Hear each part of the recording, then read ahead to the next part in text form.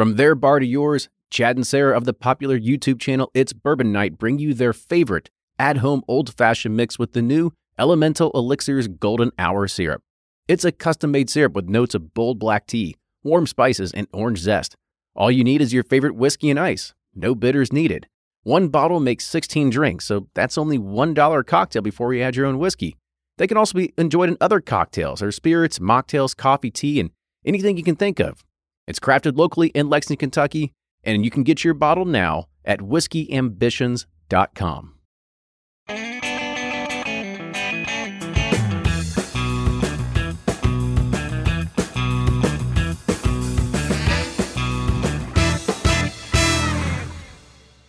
All right, everybody, on this Whiskey Quickie, we're taking a look at Bradshaw Bourbon.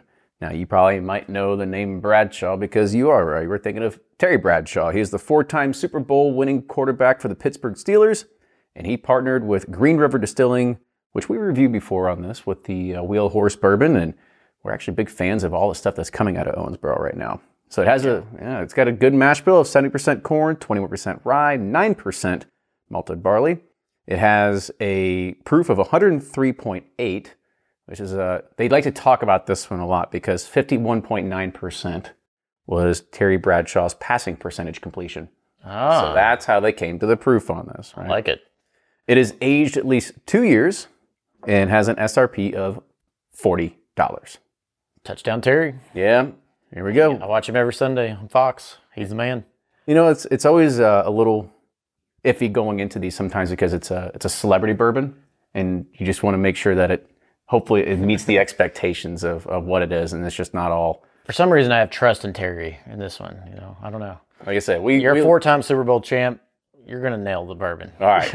Well, let's get into it. We just cracked it open, so we'll find out. On the nose, got like a green apple. Almost got like a peanut butter, like peanut brittle. Or peanut brittle, you know, peanut brittles in apples. It's true. Or you can dip them in caramel. Yeah, I get like honey.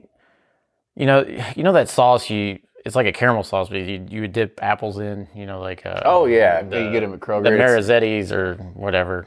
I know what you're talking about. Yeah, I don't know. I feel like bringing my childhood back. At parties, that's the only thing I would eat out of those party trays. All right, let's get on the taste here.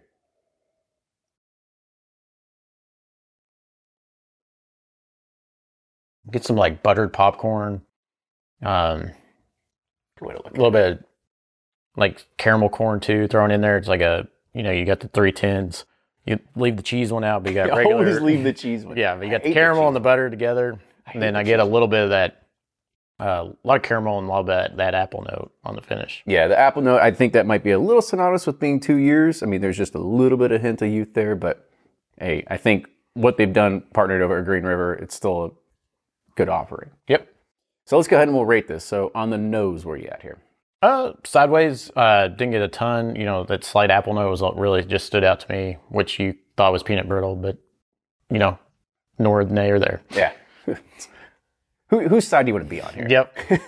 On the taste?